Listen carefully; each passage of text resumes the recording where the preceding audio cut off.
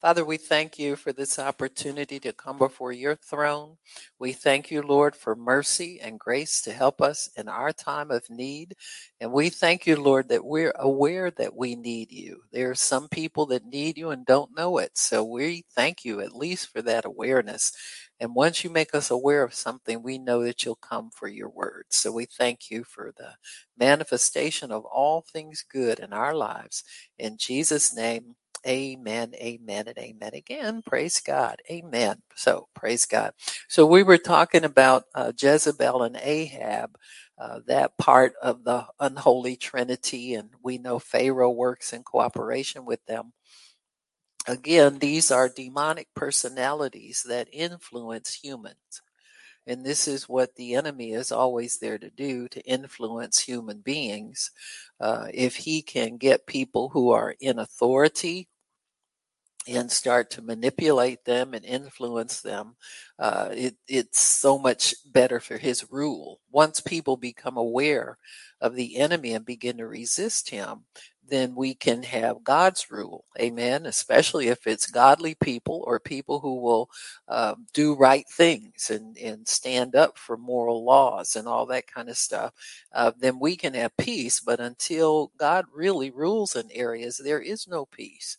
Sometimes we can think we have peace because nobody's really fighting that much, but underneath there's trouble brewing. Many people say, well, why would these people work together but cause so much discord? Well, that's the purpose. They get together to mess things up. Amen. Now, we know people like that. We were kids in school. There was always the tattletales. The kids would run from one person to the next. They really, they never had really friends. And that's probably the problem with them.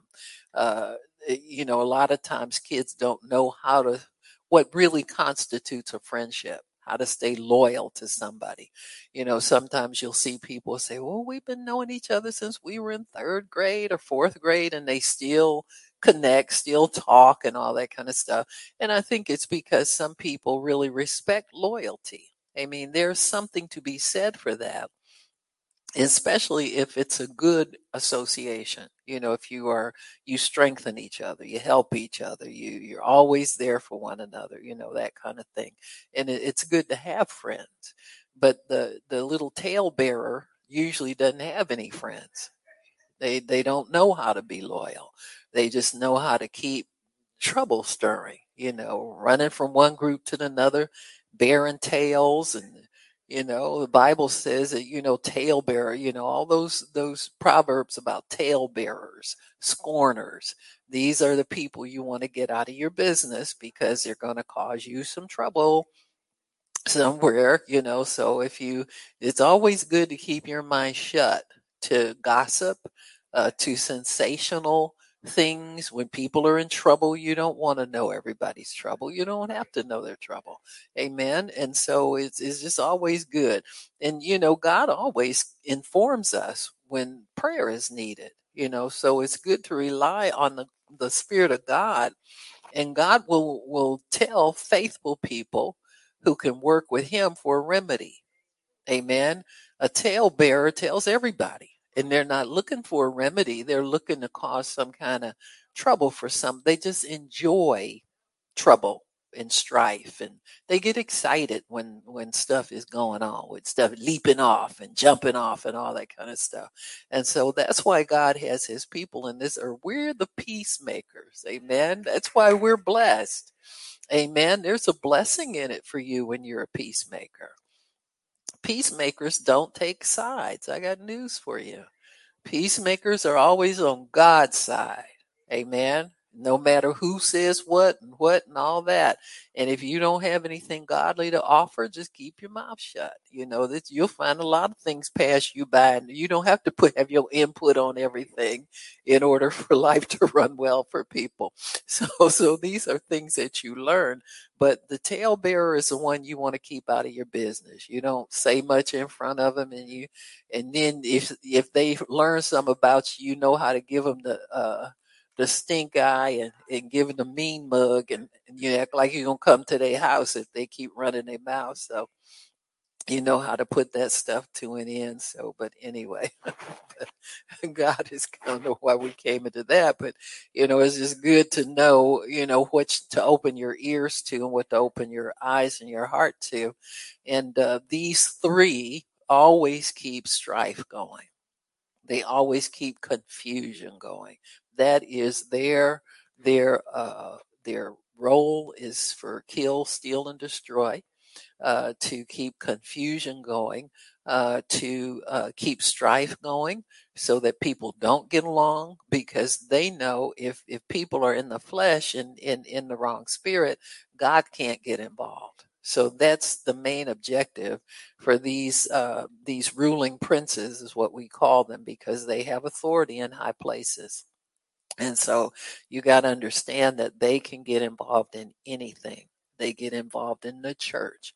They get involved in our government. They get involved in the family. They get involved everywhere. And so and their objective is selfishness. If they can find people selfish, that's the kind of soil they like to work in. That works in real easy with them.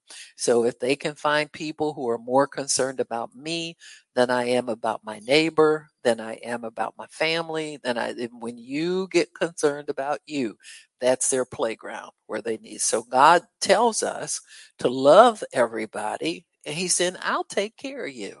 You don't have to worry about you. You don't have to get involved in that nonsense. It's me against the world, and nobody loves me, and they never do anything for me. Well, why are you so big? Why are you so important? Well, how come nobody likes you? Maybe you ought to check in somewhere and be more likable. In other words, start paying attention to what God says. Life is so much bigger. I'm so glad I don't think about myself like I used to before I got saved. You understand? God relieved me of that burden. I got to be a burden to me. You understand what I'm saying? When you get saved, God relieves you of the burden of what they call self care. No, I don't take care of myself. God takes care of me. I do my washing and, scrubbing behind my ears, brushing my teeth and all that kind of stuff. But other than that, God takes care of me. Amen. And I don't have to have that burden of what's going to happen to me and how am I going to make it and, all that kind of stuff we used to be involved in. And so when you start thinking more about you than about being obedient to what God says, that's the fertile ground that these entities operate on. So as long as you're obeying God, he says, love me first, love God first with all your heart, soul, mind, and strength, and love your neighbor as yourself. Amen. In other words, treat your neighbor the way you want to be treated. Amen. That's not talking about loving you and putting you first and all that, but treat your neighbor the way you would like to be treated. Amen. And the Bible even says that we should esteem one another more highly than ourselves. Try to make it easier for people, not harder. Amen. So we got a ways to go sometimes in some situations, but we working on it. Amen. We know what God expects. We know what he wants, and we're working on it. And so once we really understand the characteristics of these different entities, it makes it easier for us to resist them. In selfish things, if you're worried about, well, I can't spend all my money on my kids' shoes and stuff, what's going to be left for me? I won't have nothing left for me. And those thoughts may cross your mind, but if you take that to the Lord, like God says, you may not be able to figure out how everybody's going to make it and have what they desire, but I've got a plan for you. I know how to do this. I know how to take care of people, is what God says. And so then we have God. See, people in the world don't have that. That's why you see them falling for these different deceptions and doing things that they thought they were going to get ahead this way, and they found out they fell backwards. Well, if you're reading your Bible, you can look at that and see that wasn't going to work. You understand me? And this is the advantage that we have as believers. We know the word. If we don't know it, we have access to it. We can pray. We can ask God, what do I do in this situation? It looks like, everything's against me and I don't want to do anything wrong, Lord. I want to live right so you can bless me. Amen. And it might be tough for a little bit, but you'll find that God will honor your obedience. He'll honor what you do to honor him. And so this is the way Christians live. We live honorable. We live decent. We live respectable. We live respecting God, and he respects us, and he provides for every single need that we have. So always believe God according to his word. Let his word manifest in your life, and let his word rule supreme in your life. And God will always come for you. Amen. He will always come for you. So we were talking about the Jezebel and Ahab pair. We said they rule as an aggressive woman, or seductive or subtle woman, and a passive male. And many times in these relationships, you will see the woman being the aggressor, taking the lead. There's a lot of witchcraft involved in these relationships, blackmail, intimidation, threats. If you don't do this for me, I won't do that for you. There's a lot of retaliation back and forth. And so when you understand that this is the devil's doing, this isn't normal. It's not normal for people to live like this. God wants us to live in love and harmony. And so this kind of couple, they're reluctant to be vulnerable, what we call vulnerable to each other. They're not honest with one another. They're always manipulating, always thinking it's never going to work for them unless they do this. They're always plotting, conniving. If I do this, he'll do that. And if I don't do this, he won't do it. That kind of always adding up everything. And so that mentality, when people fall into that mentality, that means number one, you don't trust God. Number two, you're not walking in love, because love doesn't take into account a wrong done. You understand? Love doesn't, amen. It's not touchy. It's not boasting, trying to exalt itself above the other people. Love isn't fearful. Love is courageous. Amen. You'll see people go out and risk their own lives sometimes to save a pet that's drowning, or another person that's drowning, and lose their own life. Why? Because that love that wells up in the heart of a human being. You understand what I'm saying? And people say, well, that's kind of stupid. They shouldn't. No, you don't know. You weren't that person. You weren't in that situation. You can't judge that. You understand what I'm saying? And so there are times when it works. That was just one of the unfortunate times it didn't. But there are times when people do put themselves at risk in order to help somebody else. Amen. You can give do a neighbor a favor and put yourself at risk. You understand? And you can't live by yourself. You've got to reach out to people. God wants us to show his love to humanity. So we can't just stay in a little corner all the time and just take care of me and my little bunch here. We have to learn how to open ourselves up so that God can use us and God can do the things he wants to do for humanity. We're here to love one another. Amen. Love your neighbor. The disciples said, who is my neighbor? And Jesus said, anybody you walk across. Amen. Anybody you come across, we talking about the people next door, only, and then the people the door over, you don't know them. That's not right. Amen. So he said there was a man that coming down the road and ran into somebody. Now, who's the neighbor? Amen. He didn't even live next to, he didn't know where the man lived at all, and stopped to help him. So everybody's your neighbor. Amen. So that's the way God sees it. So we have to open ourselves up to the love of God. And I can tell you that's your greatest protection against the influence of evil and the influence of these evil, selfish demons that work in a selfish mind and a selfish heart. And so that's your protection. That's your insulation. That's your bravery. Amen. Is love is always your bravery.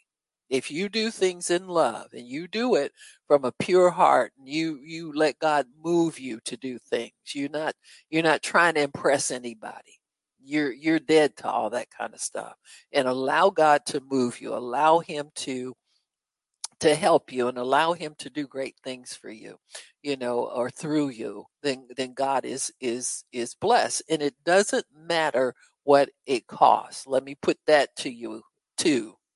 Because sometimes we'll get to say, well, I can't spend that kind of money on. Y'all know what I'm saying. This is a heart thing. God is after people who are going to give, for things that they know people desire and people want. Give to your own hurt. Amen. It's going to cost you something. This person really likes this thing, and this would be a blessing for them. Something, once in a lifetime thing. Somebody maybe is 50th wedding anniversary. You don't give them a can opener. You understand what I'm saying? If you don't know of a real good gift to give them, you know what I'm saying? Then get a money card. Put $50, $100 in there. They're worth it. Amen. And it's not something you do every day. But we always want to squirrel away some and think, well, that's too much to spend. I don't let God open. He said, give as you purpose in your heart. Your heart wants to bless people. Your mind will come in and tell you spend it to your mind is cheap. Your heart is extravagant. Amen. Your heart. God's trying to get us to think like him and act like him and be like him. See, love is your protection against everything. It really is. Love is your great protection. Amen. You don't have to worry about anything from anybody if you walk in love and if you endeavor to love that person as yourself. Amen. And what that means, it doesn't mean that, well, if you don't love yourself, you can't love them. Now, that's a lie. Now, everybody wants good treatment. Come on now. We all got a baseline that we're working from. And we all want good treatment. We all want people to treat us. Nobody wants to go up to anybody and get embarrassed or get hurt or get anything. So God says start sowing that kind of behavior. And don't wait and see if you get anything back. Because then you're judging God. He wants us to do this continuously. We don't do it to see if we're going to get something in return. We do it continuously. It is a lifestyle. Amen. I can remember when I was married, I always remembered things my husband liked. And God showed me, he said, this is what I mean when you love me with all of your mind. You check in with me and ask me, what can I do for my husband that he would like? God, you show me. And I trained myself to listen for things that he really enjoyed or he really liked. I wasn't all the time trying to get stuff for me. I did my share, but I'm messing with y'all. But God has blessed my life so much. And then I found out, and God began to show me. He said, "Where your gift is giving." He said, "I put people in the earth with that assignment on their life is to give." Amen. And not to sit back and watch and wring your hands. And I can remember when I was little and I would be so upset if I didn't have, if I couldn't participate with the other kids and do what they did and all of that. And it wasn't that and you know what?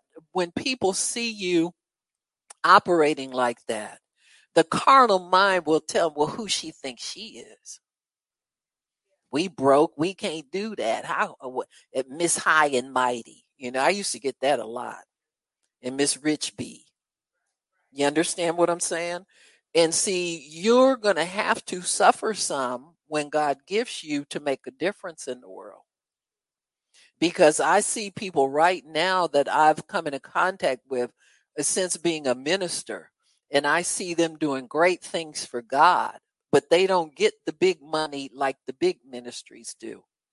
Do you understand? So they depend on people like me who look at them and say, God, what's my part to do to help these people? I'm not going to, just turn my back and say, well, I can't do it right now. God, you show me a way to help this person, because they depend on just basic offerings from people. And you're the basic person that they're in contact with. Do you understand what I'm saying? It's not always somebody else's job to take care of that. See, that's your job, because God has shown it to you and he's touched your heart. And see, givers always have money. I'm just going to be honest with you. God's blessed my life. Why? Because I've learned how to live by his rules. And I wouldn't give up living by God's rules for anything, because I know they work. And I know God's true. And I know he's real. And I'll tell anybody, young people will say, well, I need this. Honey, you can sow your way into and out of anything. It's like, what do you have in your house? What do you have? Well, I don't have nothing. That's because you're looking for the wrong thing. God's looking for, I didn't ask you what you didn't have. Come on, y'all. I asked you what you do have. See, this is what's wrong with people. We're scared somebody going to ask us for our last. Huh? And you may have to sow your last in order for God to show up, because he's sick of you hanging on to that $10 bill that can't buy nothing nowadays. Amen. Sometime I'll look at these fast food menus and I said, now wait a minute, this stuff done doubled. That's why I don't go nowhere. I cook my own food for the most part. Now sometimes I'll go some of these places, to get some wings, because I don't feel like frying stuff all the time. But you know what I'm saying? You look at it and you say, my goodness, you mean this thing has doubled like in a year? You see what I'm saying? So that little $10 in your sock you didn't have for 10 years, you might as well go sow that and see if you can get 100. Just give it to that little bum you keep, when you make sure your windows rolled all the way up and you get real stiff on your arms, on your steering wheel. Yeah, that bum. Roll your window down, get that bum that $10. Then ask God to bless him. You understand what I'm saying? Be a giver. Your father's a giver. He said, imitate him. Be imitators of God, like dear children. You know what a dear child is? Somebody he really likes. Amen. That's why, yeah, if you really want God to like you and you really want him, now he loves everybody, but his dear children, there's the imitators. See, they're the ones who want to be so much like him. You got me? That's why, in families, you'll see sometimes kids look too much like their parents. You know what I'm saying? And then the parents, they feel good because, well, who wouldn't like that? Somebody God saw fit to bring a child that looked just like you. That's an honor. And then they wound up with the worst behavior of all the kids, the biggest cut up. That's what God does that to keep you from getting too excited about them. Amen. And realizing what parenting really is. Amen. So, it's just that way. But the dear children are the imitators, behavior imitators. The ones who start to get interested in the same things mom and dad are interested. That kind of thing. You have that kind of connection, that kind of affinity, and that's an honor and that's a blessing.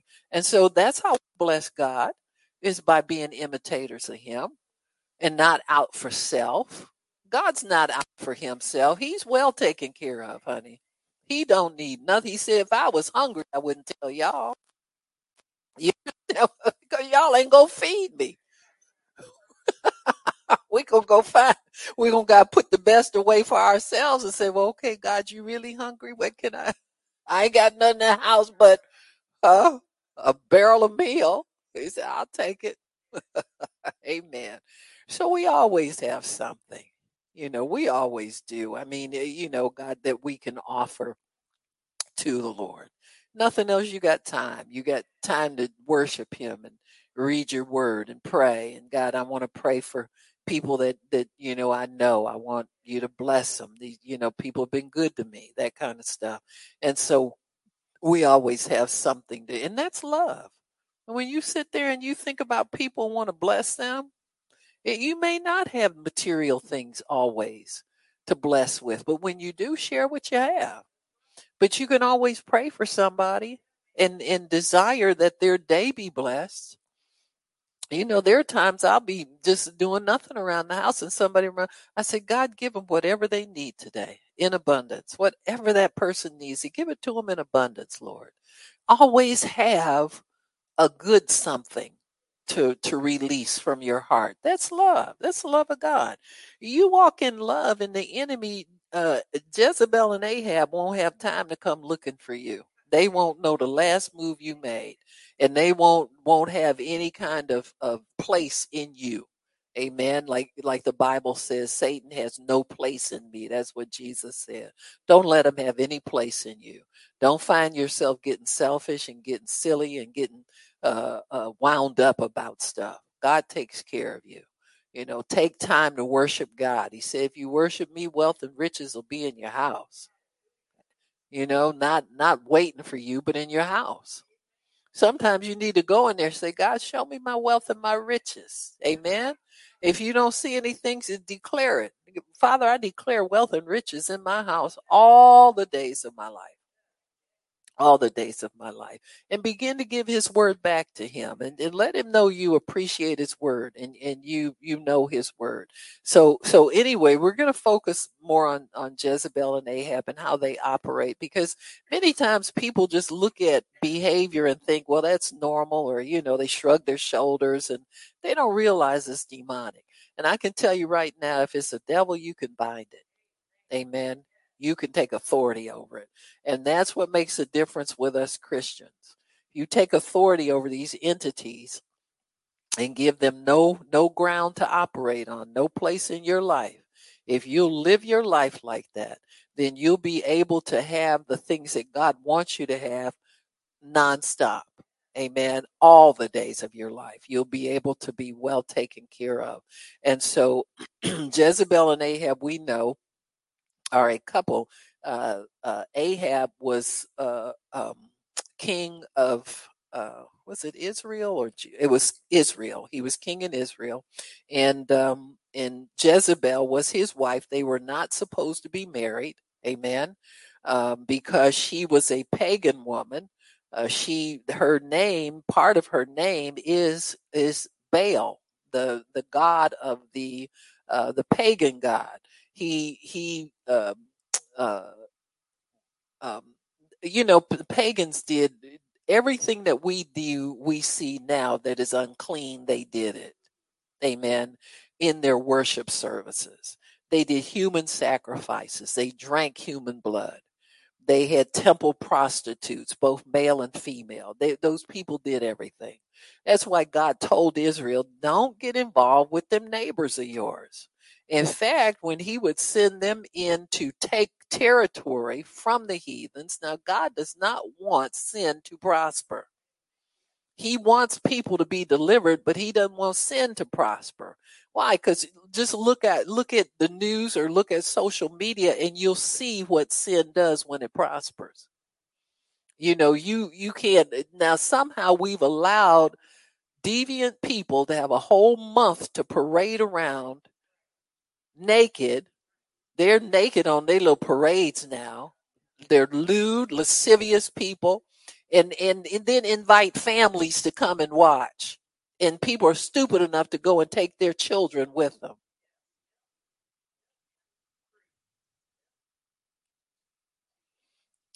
So that's what the devil does. That's what these two do when they get in power.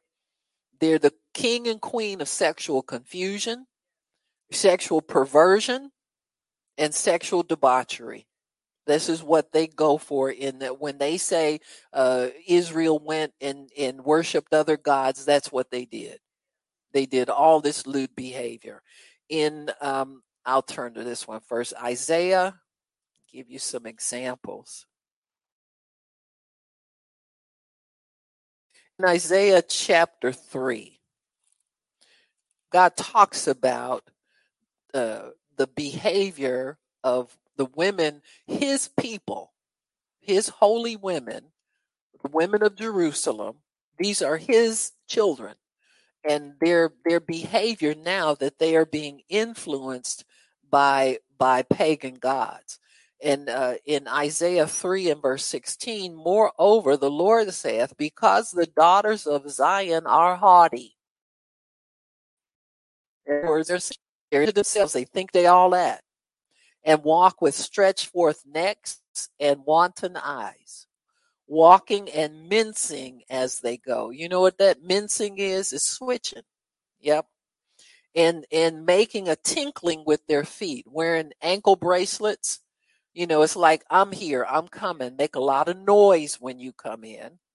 Therefore, the Lord will smite with a scab the crown of the head of the daughters of Zion. So that's a disease in your scalp that causes your hair to fall out. And the Lord will discover their secret parts. In other words, strip you naked in front of people.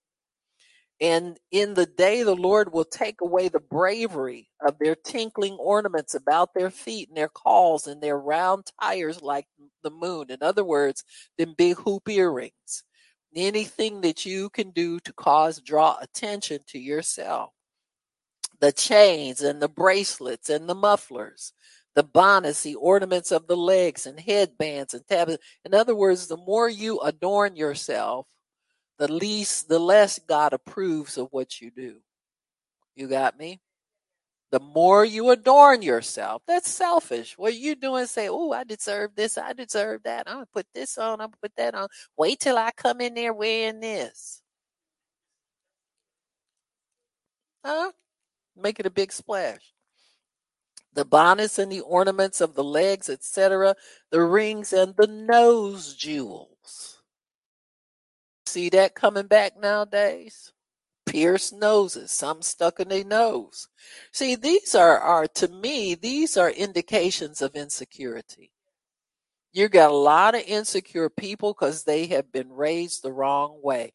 They have not been raised in the security of God.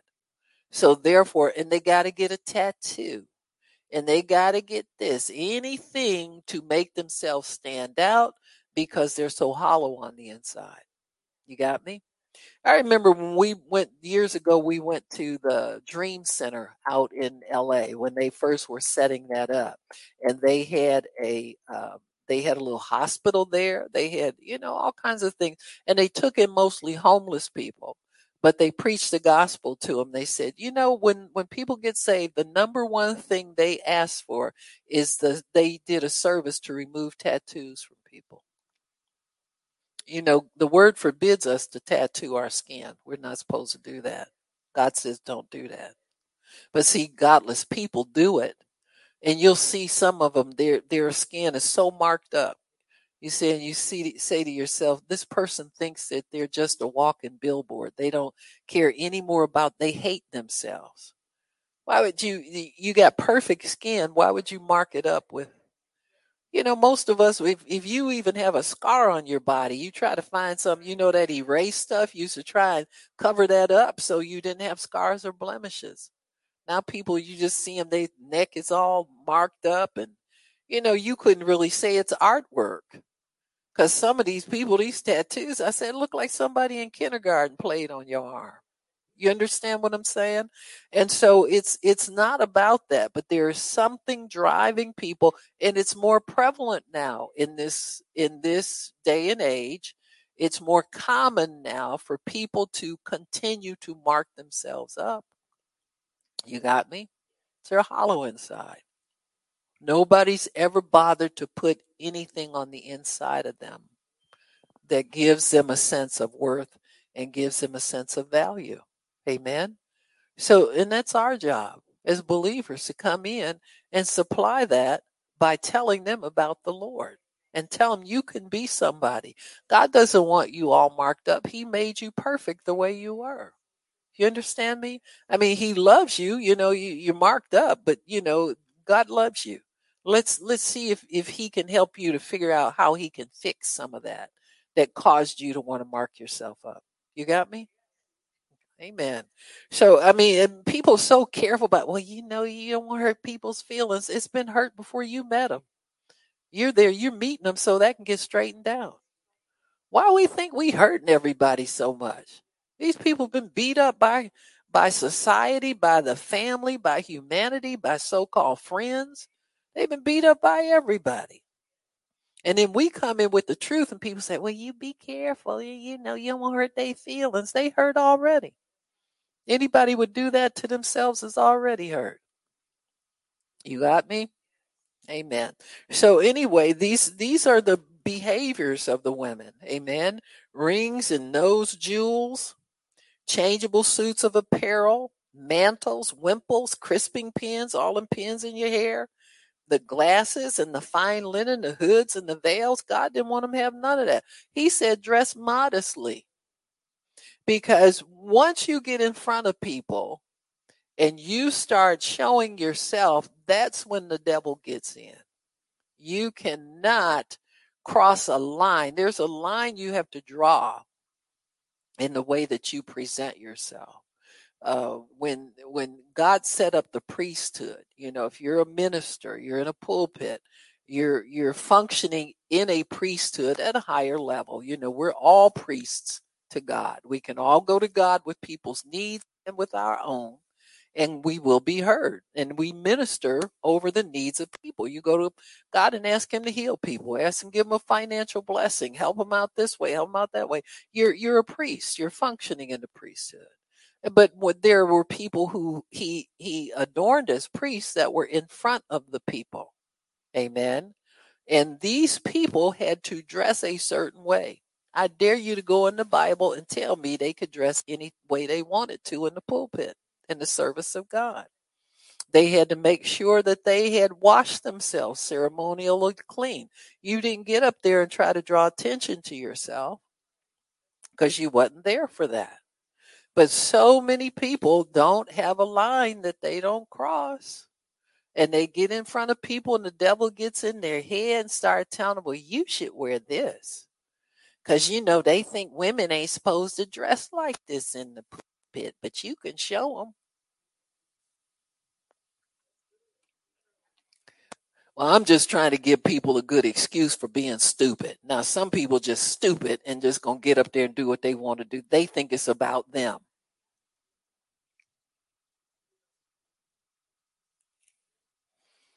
New Testament, modest apparel. Go read it. Amen. God tells women to dress modestly and men too. Men don't get too stupid in the pulpit because they know people will walk out and they don't get that money. A brother put a suit back on in a minute. They might try the jeans and stuff, but they get involved with too many crazy young people they can't manage. Well, think about it for a minute. It might take a while for it to add up to you, but think about it for a minute and see if it don't add up. But it's just good to always keep that. I'm going to dress like this, and this is going to be as far as I'm going to go. I've seen some people try to, they'll get involved with certain groups of people and, wear jeans and stuff. And pretty soon they back in that suit again. You watch. Why? Because they get convicted in that other stuff. God didn't tell you to play to the audience. If He don't gather them people together, you don't get nothing. What He tell Moses? He said, I'll cause the people to hear you. Just tell him I said show up, and I'll cause them to hear you. Jesus had huge crowds. He wasn't advertising. He wasn't trying to be nobody. Bible says He had no form of comeliness that we would desire Him. He was just an average looking man. Amen. But what He did, His acts caused Him to stand out. Amen. Because He did it in the name of the Lord. He helped people. That's what people want. They want help. They don't care if you're a fashion plate or how you look. As long as they can get help, people pretty much okay with you. And then the Lord says also, as in verse 24, it'll come to pass that instead of a sweet smell, there shall be stink. Instead of a girdle, a rent, instead of well set hair, baldness, instead of a stomacher, girding, or sackcloth, and burning instead of beauty. And men shall fall by the sword, and the mighty the war, and her gate shall lament and mourn, and she being desolate shall sit upon the ground. In that day 7 women shall take hold of one man, saying, we will eat our own bread and wear our own apparel, only let us be called by thy name to take away our reproach. So here you see a typical Jezebel and Ahab relationship, where the woman, and this is very common now. It's been more common since, I would say, the women's movement. It's just been wholesale, where 7 women fighting over one man. So you'll see one man have children by as many as 7 different women. I don't know where y'all live, but somebody ought to be paying attention. Why? Because she got her own job. She got her own place to stay, and a short marriage, so she don't look like nobody ever didn't want her. See, that's the reproach. Amen. There's a reproach of singleness. There's a reproach of widowhood. There's a reproach to everything that's in the world that would be a natural, normal way of living. That when somebody doesn't have that, people look at you in a kind of like you're not who, you're not important. You're not somebody. Somebody didn't want you. That's why you never got married. You understand what I'm saying? And so what women typically will do is they'll stay with a man long enough to get a name. Let's get married, have a couple kids, and pretty soon he's no good. He's this, he's that, and he's gone. If they get married at all. Amen. Many cases it's common law. Live with them for a while and you take on their name so that you look like somebody who's not a throwaway or whatever. And so this is very common now, folks. This is why people don't get married.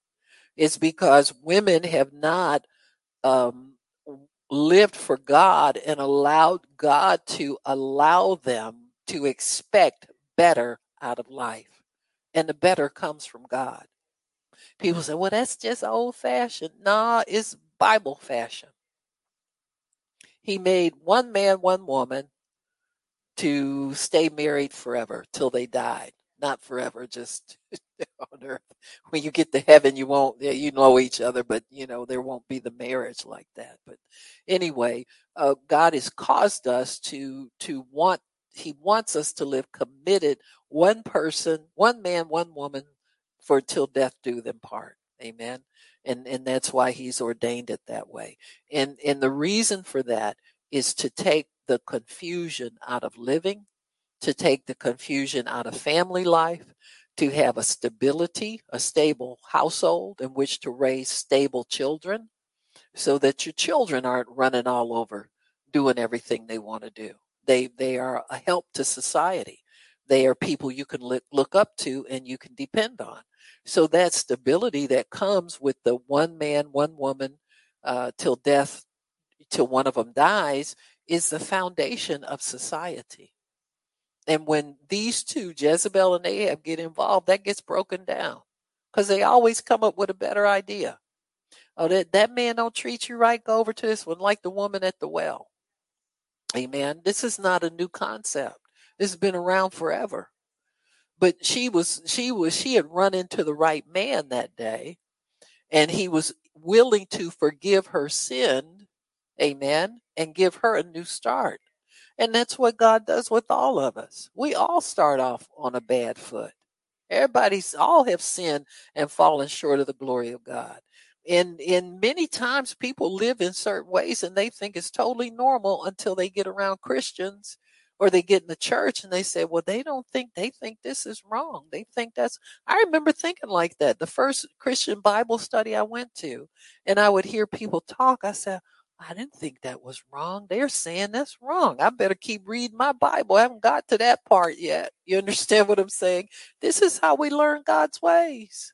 And it's only God's ways that will pull us up out of this way of living that the world uses to destroy us.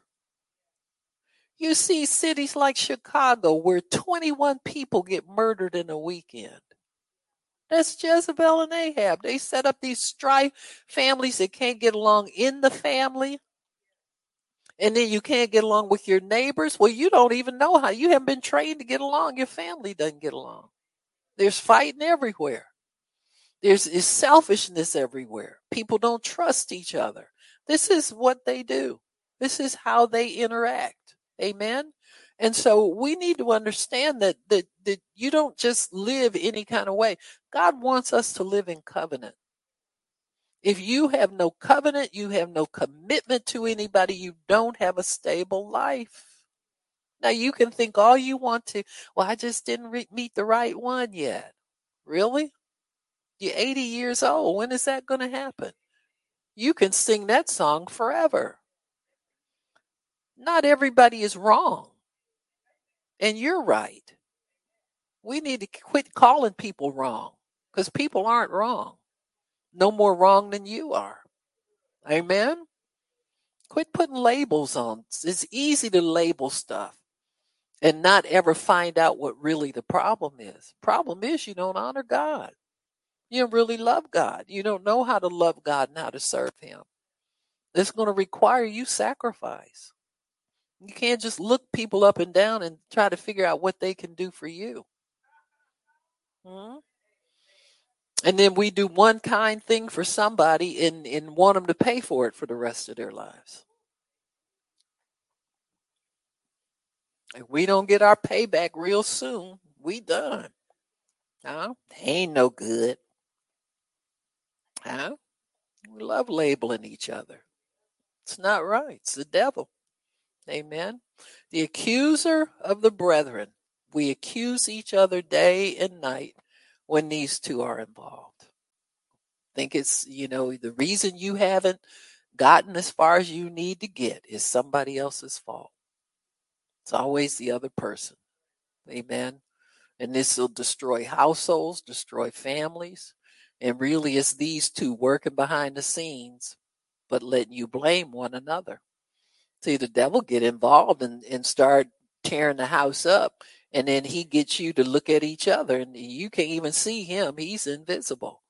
But he's put all those ideas in everybody's head. He's caused everybody to get selfish and then retaliation comes in. He loves retaliating. He loves somebody crossing the line, get somebody angry, and then they got to get even with them. So that's how you get 21 people shot dead in one city overnight. Chicago is known as a murder city. It's a bloody city.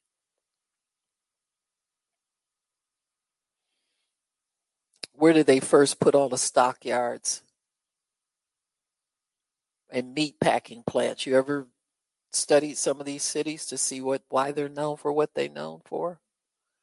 But it's a bloody city. That's where all the stockyards were, where they brought all the livestock and they killed them all there and processed them all. So that blood speaks.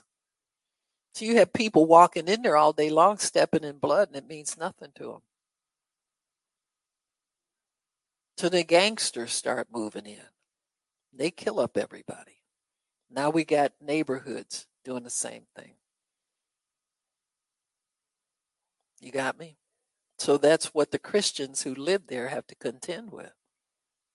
It's a history of blood. So we have to understand these things about where we live and, plead the blood of Jesus. Go out and preach the gospel. Win people over to Christ. They got churches in these cities that don't seem to make much headway. You got me? They don't attack on the right level.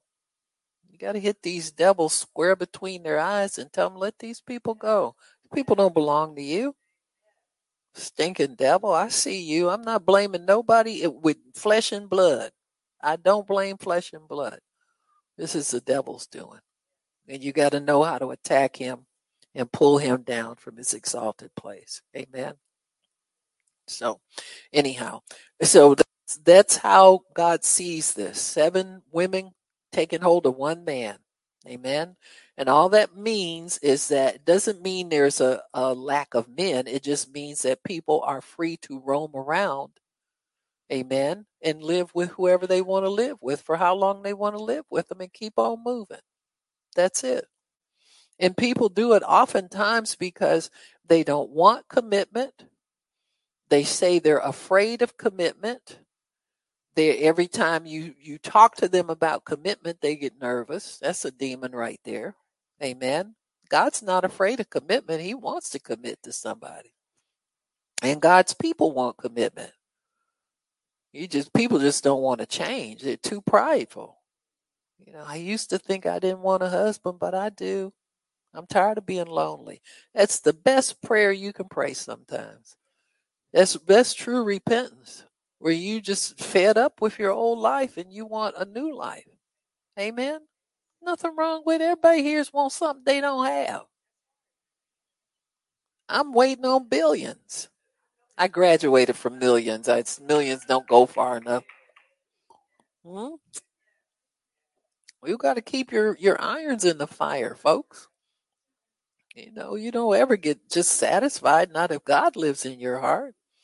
He owns everything. You just learn how to be a good steward there. Amen.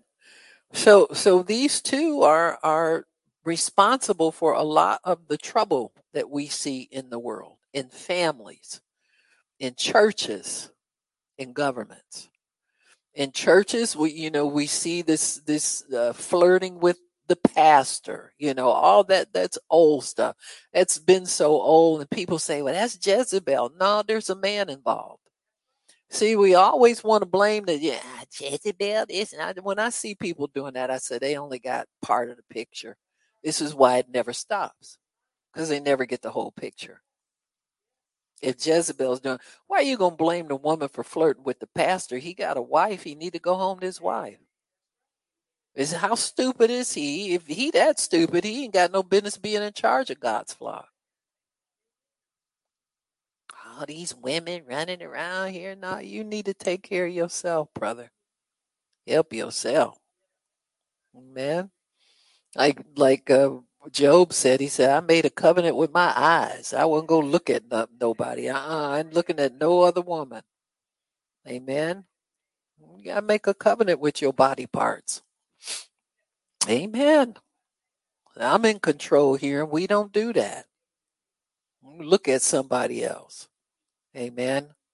So this is what it is. 7 women calling to 1 man. That's adultery. It's fornication. Amen. Sexual perversion. All of that. That's under their control. You need to understand that in churches, there's no ministry office of co-pastor. If you read the Bible, the fivefold ministry gifts: apostle, prophet, evangelist, pastor, and teacher. If there's a co-pastor, there's a co-prophet, there's a co-apostle. There's no co-nothing. God sets you in the office, you answer to him.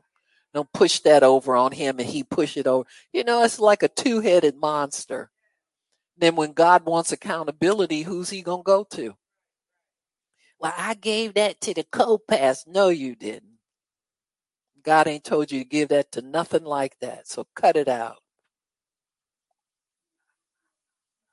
I prophesy to thee, cut it out. Making up stuff. Men do that because they want to appease the wife. She always in his business. She ought to do this. She ought to do that. Well, let me get up and preach. You weakling.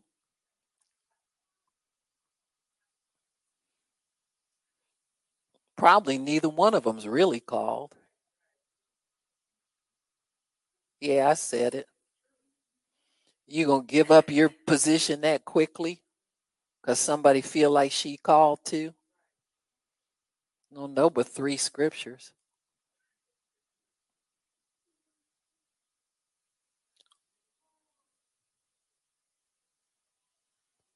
Just thinking out loud.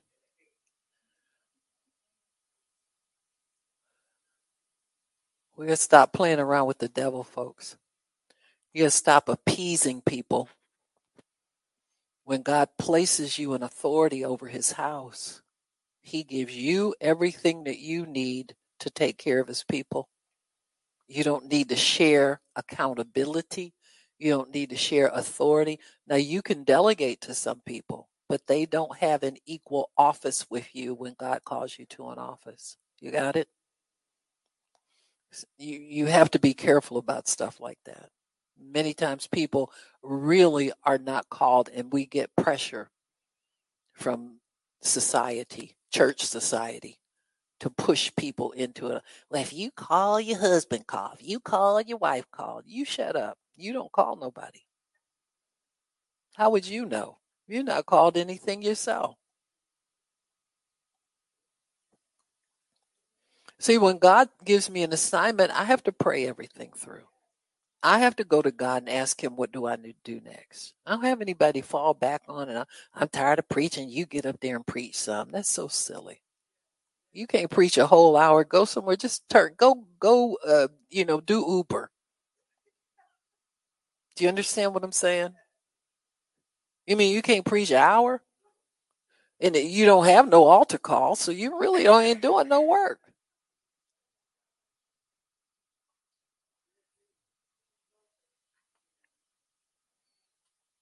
God, when you stand before God, he's not going to ask you, where's your wife, because y'all was co-some. He's going to ask you, what'd you do?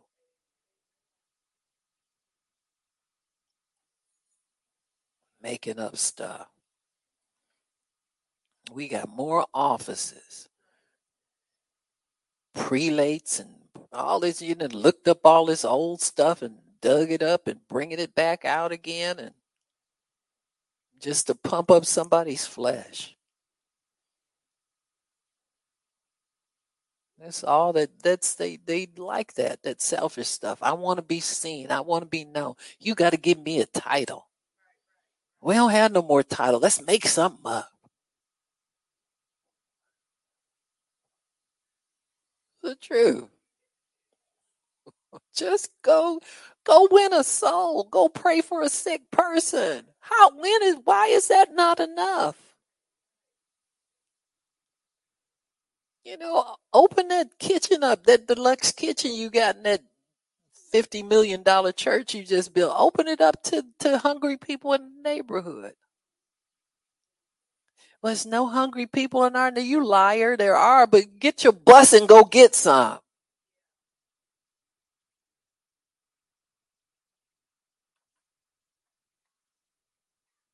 It's so funny when Pat Robertson built the CBN down there in Virginia Beach, the 700 Club, and people, he would, on Thanksgiving, they would get buses and go get people off the street and bring them to have dinner. And he made all the people that worked there eat with them. Well, I just love our Thanksgiving. Yeah, you do now. You liar. You didn't at first. You was shocked to see them people smelling and noses running, coming sitting next to you at a nice table with a tablecloth, and y'all serving them dinner. You were shocked out of your mind. But that's Bible. Said when you put your meal out, go get some people off the streets who can't afford anything. That he did that year out. He broke those people that worked for him. The ones thought they was all that because they was on TV and commentators, and he broke that stuff off of them people. And he and his wife came over and ate with them too. They went from table to table talking to people, shaking hands, hugging them, loving on them. Tell me it can't be done.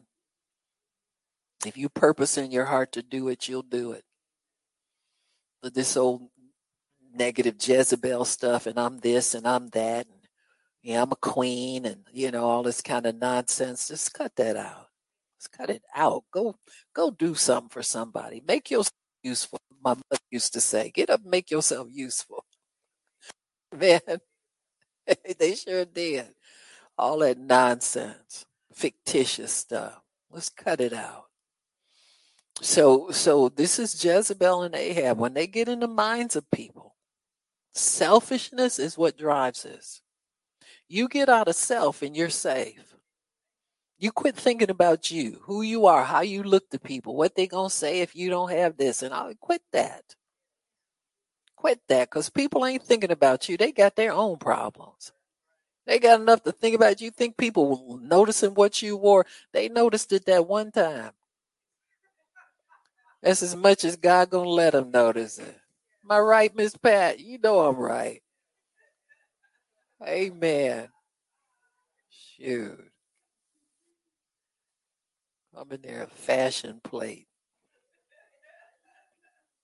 Scared of people. Amen. So the we started last time talking about these issues with reproductive rights, where there's sexual confusion, a lot of illegitimate births, and that means outside of marriage. I don't know a cuter way to give to it. That's what the world does. They put cute terms on stuff, so we don't understand what we're talking about. But when babies are conceived out of marriage, there's certain curse that comes in that kind of life. You got me? Because it's disobedience. Now, I'm quick to say once you're saved, you're redeemed, but you got to live for God. You just can't walk across the altar one time, call yourself saved, and all this disappears out of your life magically. You might have to fight some devils for a while to get them out of your life and out of your children's lives. But God gives everybody a fresh start. When your sins are forgiven, they are forgiven, but you got to live for him. You just can't live any kind of way and think you're protected and covered. Amen. And so when these two get involved in family life, there is a what we call no covering over the household. The marriage is the covering. Amen. And in the marriage, there is a certain order where the husband, Jesus covers the household, the husband covers the wife and the children, and the wife is responsible for the children. Amen. And so there's no uh, imitation or substitute for that. There's no yeah, but. There's no yeah, but. It's just do stuff the right way. Amen. If any kind of way of living would be blessed, what's the purpose of God even coming down here to save us? He saved us so he could save us out of the curse. He saved us so he can put us over into a blessed life. Amen. But if it's the same as if you do or don't serve God, what are we Christians doing? Doing all this for nothing if there's no difference. And so the difference is you got to understand when God is showing mercy and when he's now expecting you to live according to his rules. See, we get mercy for a season. The Bible says God speaks this. He says, just because I didn't condemn you or judge you initially, you thought I was like you. See, it's easy for us to think God is winking at sin and he don't care what I got away with this. Well, he ain't done nothing to me yet. See, we make a wrong judgment about him. But when really he's long suffering, he's waiting for you to wake up, stupid, and start living right. Read the handwriting on the wall and understand that the word is true. And he lives according to his word. He blesses those that obey him. Amen. When you worship God, that means you put him first. That don't mean you stand up every now and then in church and get all oozy. You know what I'm saying. The stuff we do for show. What do you do in the secret place? Amen. That's where it makes a difference. When you could be watching television, do you shut it off and put your worship music on? You need a little help, that's okay. God will let you get a little help from a little worship music. Get in your Bible and begin to cry out to God and ask him to make some changes in the earth. Help some people that need to be helped. God, I pass too many homeless people going to church. Let's do something about that. Show me what to do. Here I am, Lord, send me. Amen. This is what he's looking for out of his people. And he will honor it every single time. You do enough of that and you won't have to worry about your rough beginnings. You won't have to worry about your children's dad that he was never in the picture because you didn't know better. All your girlfriends was having babies and you had some too. Society will tell you it's okay. They'll tell you, oh, they can't judge you. Oh, them church people, they judge you. They say you ain't right. No, you just need to repent and watch God do a miracle in your household. But you got to stay faithful to him. Too many people willing to go back too quick. Amen. Don't go back to Egypt for nothing. You ain't left nothing there that's coming to you. Amen. Most of the stuff we can't get back to.